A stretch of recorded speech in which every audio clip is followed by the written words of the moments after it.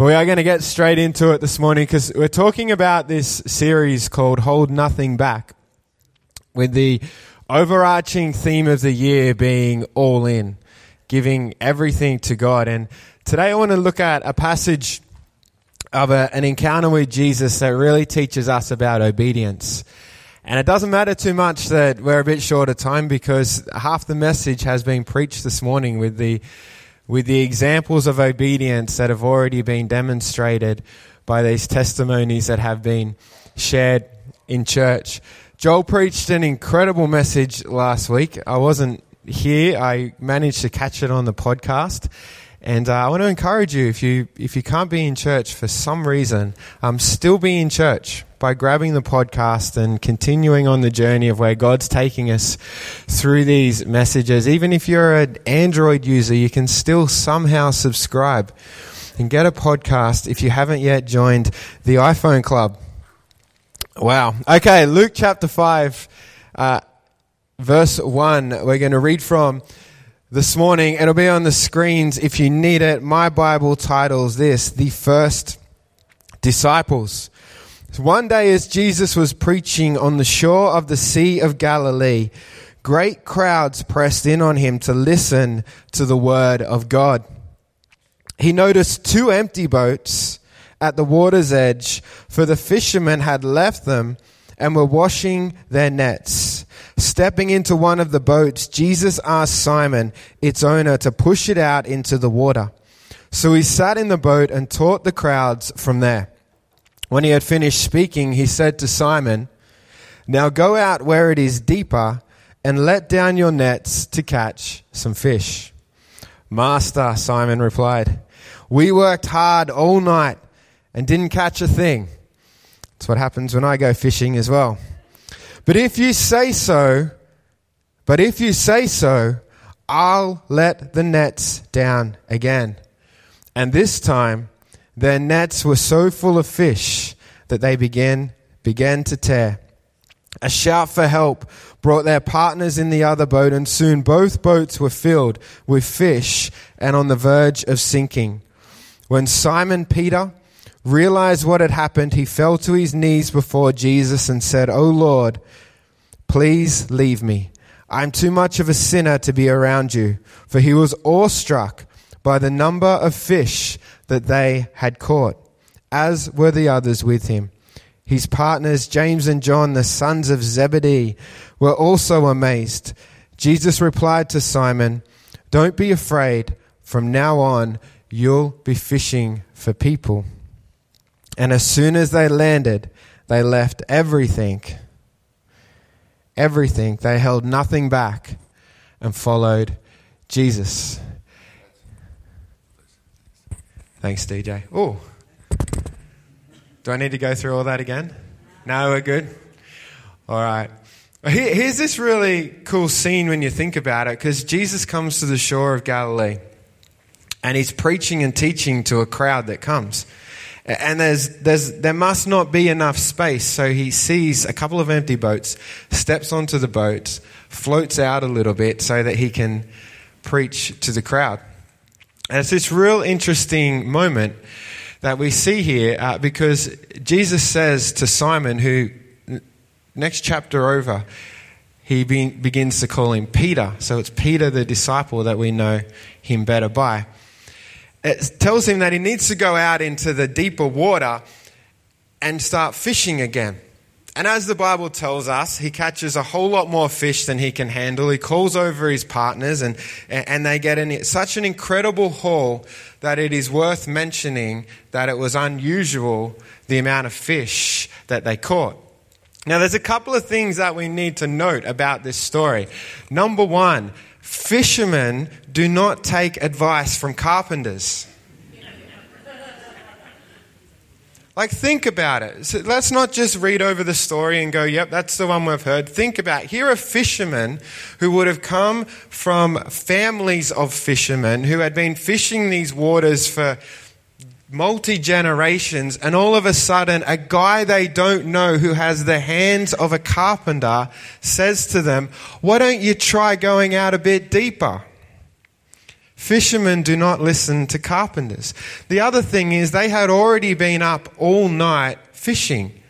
This was their job. They had caught nothing. No fish, no pay. No fish, go home empty-handed, nothing to eat, nothing to feed the family. Who at the end of a night shift wants to be told to go back to work to achieve nothing again? Thirdly, they just packed up their nets. Now, we're not talking about a couple of Kmart fishing rods and reels and a little cute tackle box in the back of the car on the way home. This was a professional fishing setup. This would have taken them time to clean, to repair, to ready their nets for the next day. They didn't want to just go back out and have another go. Number four. They would have most likely been using cast netting. Okay, so throwing nets, catching fish across the top of the water. That was how they were set up to be. That's how people fished in the Sea of Galilee. Going deeper was useless to the fishing equipment that they had. And number five, it was the middle of the day. And everybody knows that you don't fish in the middle of the day in the Sea of Galilee because the water gets too hot. All of this tells us, very simply, that what the carpenter on the beach, or in the boat rather, was telling them was completely illogical for them to do. It made no sense at all. There was no sense in it to people who understood what was being asked of them to go and do exactly that. It wasn't going to work. It was the last thing that they were going to do. They knew far more than this man who had just started preaching from their boat. But yet, Peter says those incredible words. We worked hard all night and didn't catch a thing. But if you say so. But if you say so. Peter, the man who knew this stuff back to front for many, many years. But if you say so, we will go and do it. Even if it's illogical, doesn't make sense, is the absolute last thing that we want to do, we'll go and do it. Because Peter knew one thing. And this entire message and understanding of this passage can be wrapped up in a very simple thing. Just do as you're told. Just do as you're told. When the master tells you to do something, just do as you're told. When Jesus tells you to get your nets back out and go back out in the boat, just do as you're told. The end. Let's pray. Obedience to the master, to Jesus. Just do as you're told. When he asks you to do something, just do it. When he tells you to go and do something else, go and do it. Doesn't matter if you've come off night shift, if it's inconvenient, if it doesn't make sense, if it goes against everything you've ever been told by your father and your grandfathers about what to do in the Sea of Galilee, just do as you're told. But the problem with us, here we go, is, and stay with me on this, but there's this thing we do in church, and I call it the mythology of calling. Don't get offended. Journey this with me. Because I've had to preach this one to myself 10,000 times before I could share it with you. The mythology of calling. That is the words that we use in church about calling. Oh, I don't know if I feel called to that. Oh, I feel called to go and do this. And it's interesting because I've journeyed a lot of years in ministry in church and in leadership. And I very rarely have found those words used to describe something that relates to throwing the nets out in deeper water. Usually, we use them, I use them, to talk about the things that I don't want to do to remain in my comfortable place. Or to not be obedient to what the master has asked me to do. Well, I'm not sure if I feel called to that.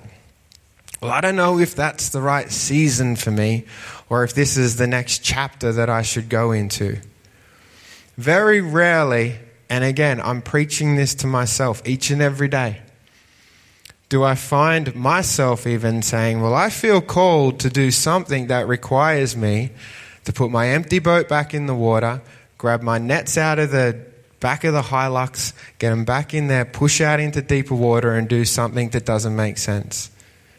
I call it the mythology of calling because the word calling allows us to stay in a comfortable place on the beach where we don't have to step back out into deeper water.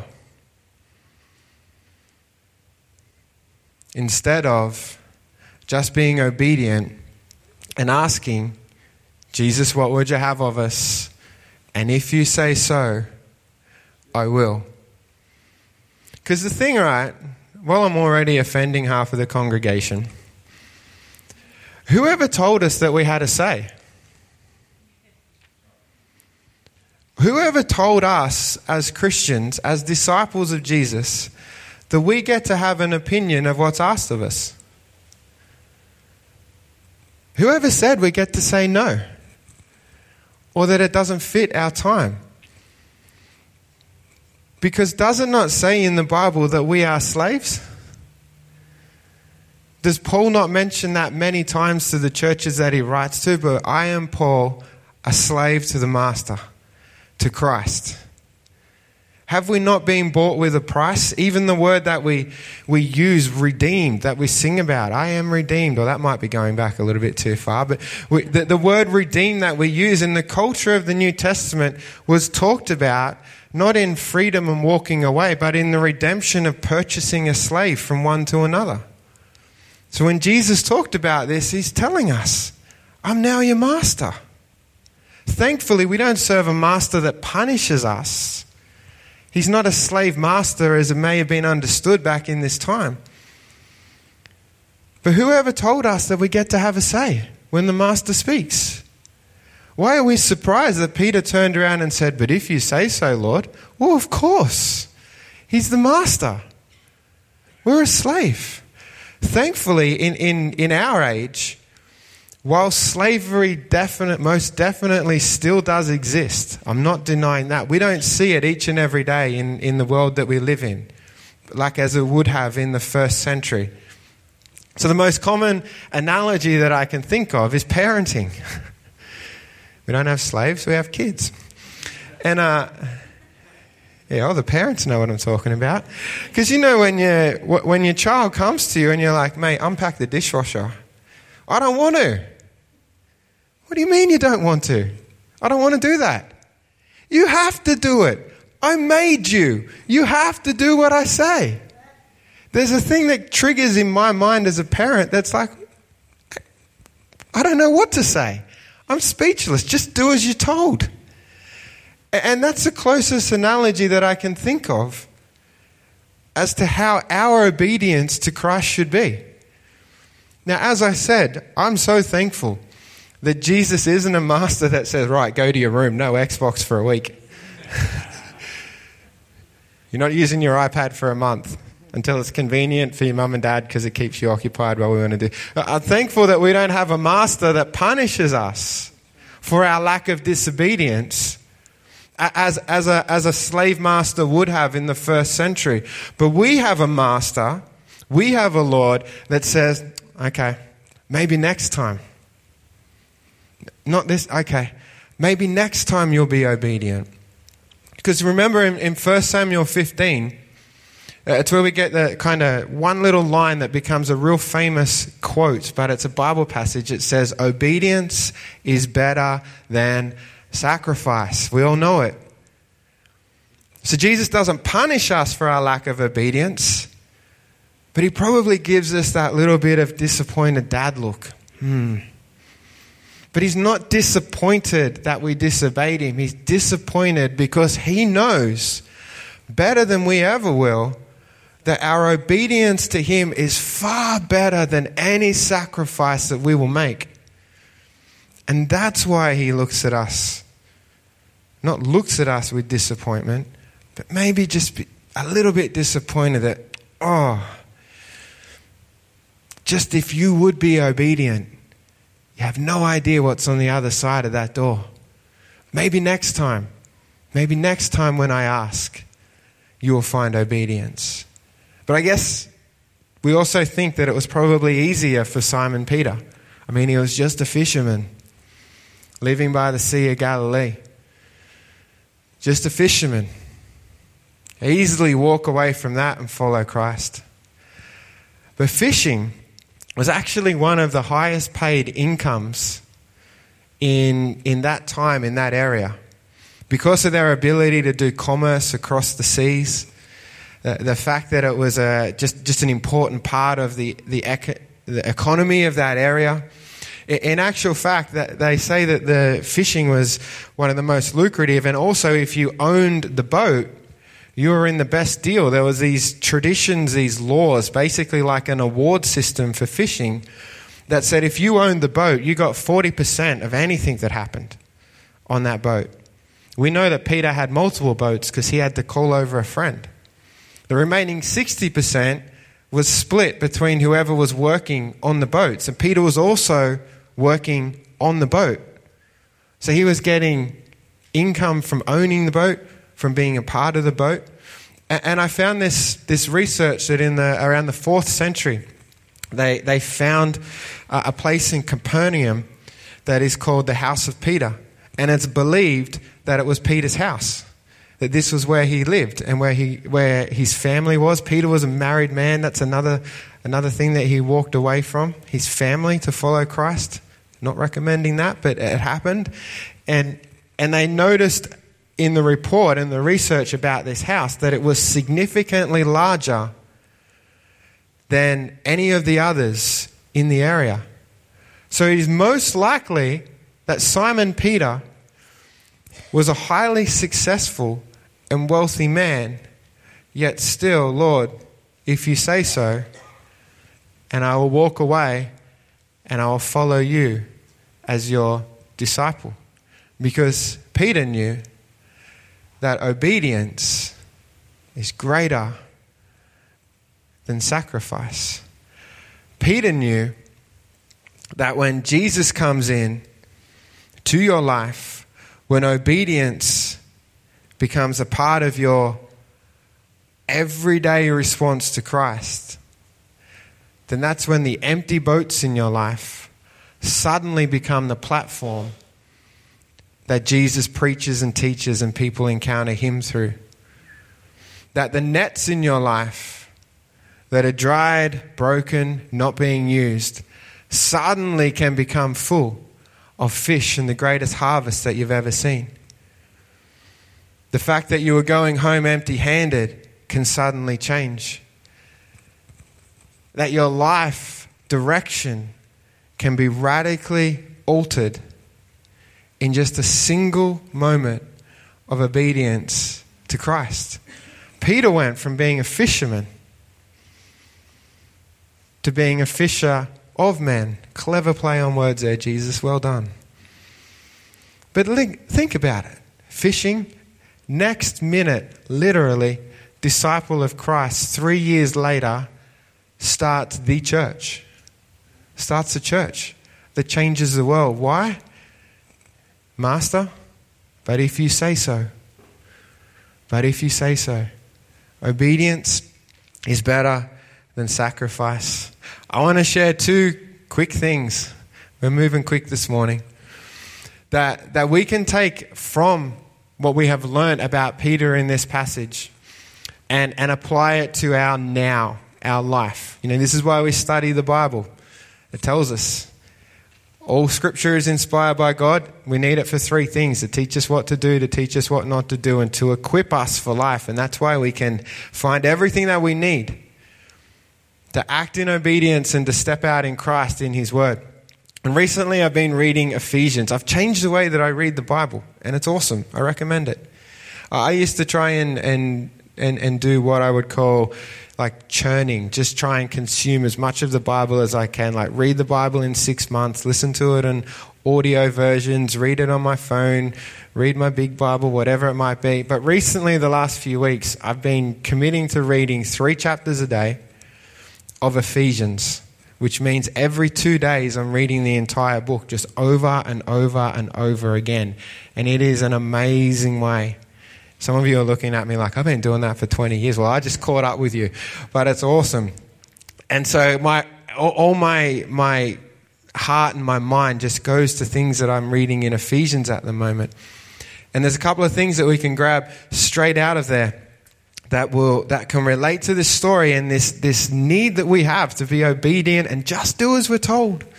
When Jesus asks us just to have a response of, but if you say so, Lord. And in Ephesians 4, one of my favorite chapters in the Bible now is verses 11, 12, and 13. It tells us that Jesus gave gifts to the church.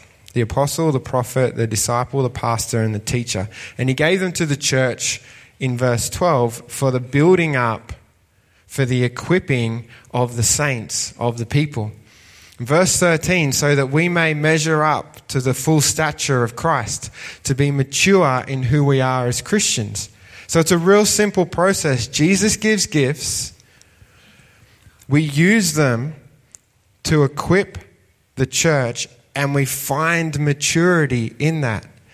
Now, why that doesn't make sense to us is that we live in a world and a culture and a kingdom in this world that has that backwards. It switches the verses around. It says, you get given gifts, but let's go to verse 12. Let's find maturity first, and then we'll jump back to verse 11, and we'll use our giftings to equip and build the church and the saints.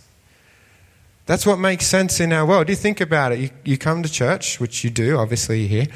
You make a decision to follow Christ, and without even anyone having to say it, the general idea is just sit in church for a while.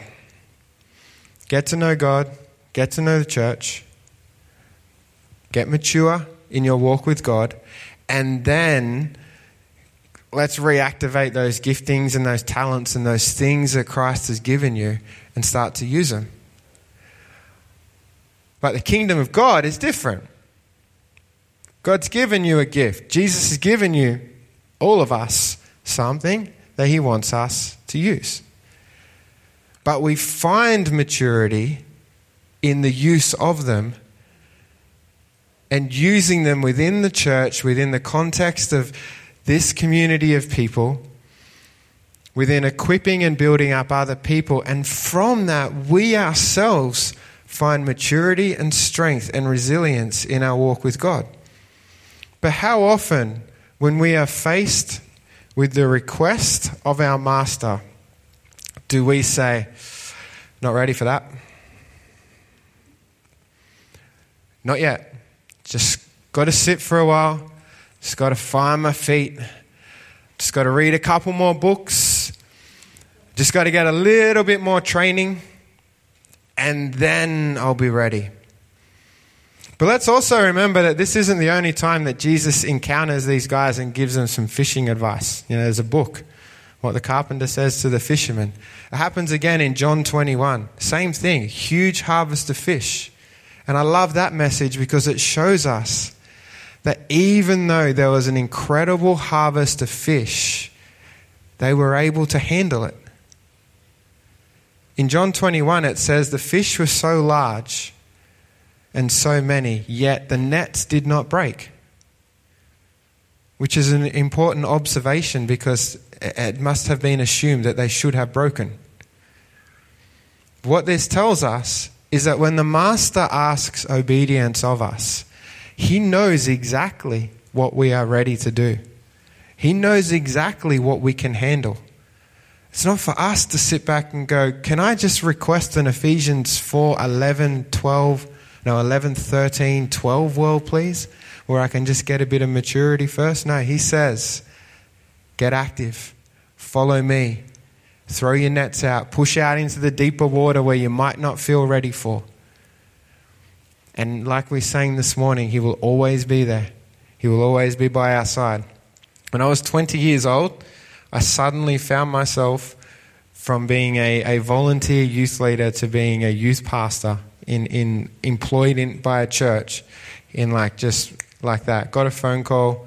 Something's happened to the previous youth pastor. She's not well. We need you to come in. Okay. And a couple of weeks later, a pastor who I did not know prayed for me and said, here's the deal, Adam. For all of your life, you will walk a parallel journey in your ministry. You will lead as you learn. You will grow as you are growing. And you will never feel ready for any position that God has given to you. And don't I know that to be true? But it's not just true for me. It's for all of us.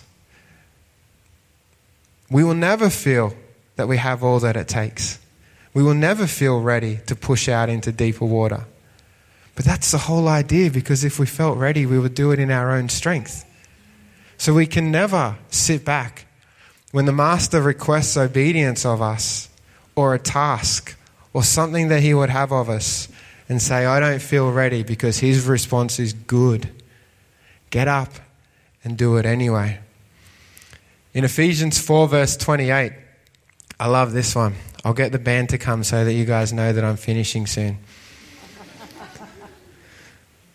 Ephesians 4 verse 28 says, if you are a thief, stop stealing. Good advice. Instead, use your hands for good hard work and then give generously to others in need. Now, sometimes I feel like English is my second language, but it's not. But what I understand from this is that if you are a thief is a noun. It's a naming word. If it's not, just go with it. It is good.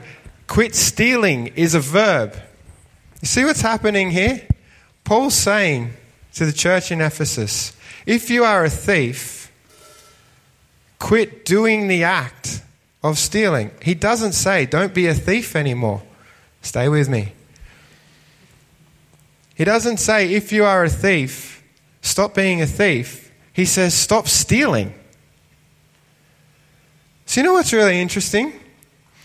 Is that God just doesn't give gifts and talents to Christians. He gives them to everyone.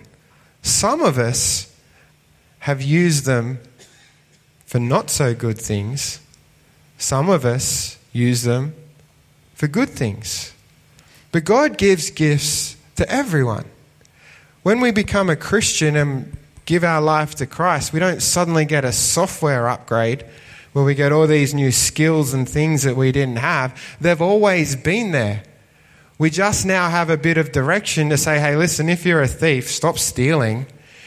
But use whatever, stay with me, whatever made you a good thief for good. Whatever made you good at what you did, or whatever gift you had that maybe you were a bit misdirected on where to use it, now start to use it for good. Lisa, hello. She can't change that she had cancer. It doesn't say, if you had cancer, forget that you ever had cancer. It said, now start using that which was meant for evil in your life and use it for good. Take what you have in your hand, your empty boats that are sitting on the shore, push them out into deep water and let Jesus be the platform for them. What have we all got in our life that we have had that maybe didn't go to plan? Like a night of fishing without reward, that just needs the instruction of the Master to push that boat out deeper into the water so that he can use it in our life. If you're not a thief, please don't become a thief. But if you are a thief, quit your stealing, but use that gifting that you directed the wrong way and use it for good. I'm going to call him a friend. I consider him a friend. And he won't ever hear that. He probably wouldn't like if I was sharing about him, but he won't ever hear this message. Well, he will, hopefully one day when he comes to know Christ. But that's the whole thing. He doesn't know Christ. And a lot of people that meet him from church, they know, and they look at this guy and go, he is an amazing pastor. He cares for people like no other. He sacrifices himself and his wants in his life for the betterment of a community that he's a part of. He builds a community. He knows hundreds of people's names, remembers intricate details about them, remembers things about me that I don't even remember, and reminds me of them. But he doesn't know Jesus yet. Instead of using the J word, he uses the F word a lot, and it's really awkward. But he is a thief that needs to quit stealing. He's an incredibly gifted man. God, I'm 100% convinced that Jesus has given him the gift of pastoring, of evangelism. He just has it directed in the wrong way at the moment. Not even in a bad way, just not in the way that God intended it to be. All of us are in that position. Many of us sit here this morning. Allow your heart to hear from God in this moment. Many of us sit here this morning with boats up on the shore. After fruitless nights of hard work. After feeling tired and exhausted of being on night shift. And for many of us, our boats are dry. They haven't seen water for a lot of years. And we're waiting till we feel ready, till we feel mature, till we feel like we have it all together. We're waiting until the right opportunity presents in the mold of the mythology of calling of where we fit. But the whole time, in this very moment this morning, the Master is saying to you, let's just push it out deep. Come on. Invite me on the boat. You don't have to give up on it. If you are a thief, just don't do the stealing part, but let me back in. Let's push deeper. Let's see a harvest in your life that no one says is possible. That even for generations before you, people have said this will never happen in your life. But it will.